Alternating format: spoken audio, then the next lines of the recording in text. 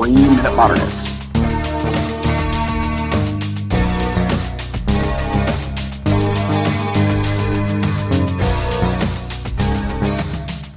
On my recent trip to Chicago, I had one must-see, and that was Anish Kapoor's Cloud Gate, better known as The Bean.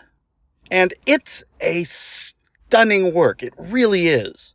As much as Anish Kapoor is the most troubling artist working today, he's kind of like Jeff Koons was in 1989. He put out a piece that is just magnificent. It's a piece that speaks of its time and its place and the viewer. Because this is what is so amazing when you look at this work in particular. Its position in Millennium Park, you can walk all the way around it. You're reflected in it. At the same time, you're morphed like a multifocal funhouse mirror. And you can walk under it and look up, and this beautiful sort of divot which gives this very different form of distortion to everything you see. It's magnificently beautiful. It is a stunning work.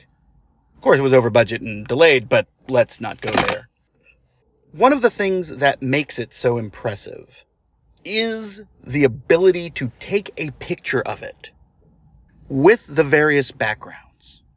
Taken from one angle, you see much of the Chicago skyline. From another, you catch the Frank Gehry designed amphitheater. From another, you get skyline, and I believe it's a war memorial of some sort. Another way, and it's trees. But what will be in all of those photos is the photographer. You will always see yourself in the work. This is far from the first work Jeff Koons, the aforementioned, of course, with his balloon dogs, for example. But as a piece of public art, it does magnificent things to draw you in as well as encapsulate you within this work. It's a masterpiece. It's a masterpiece of public art. And I'm so glad I got to see it in person finally.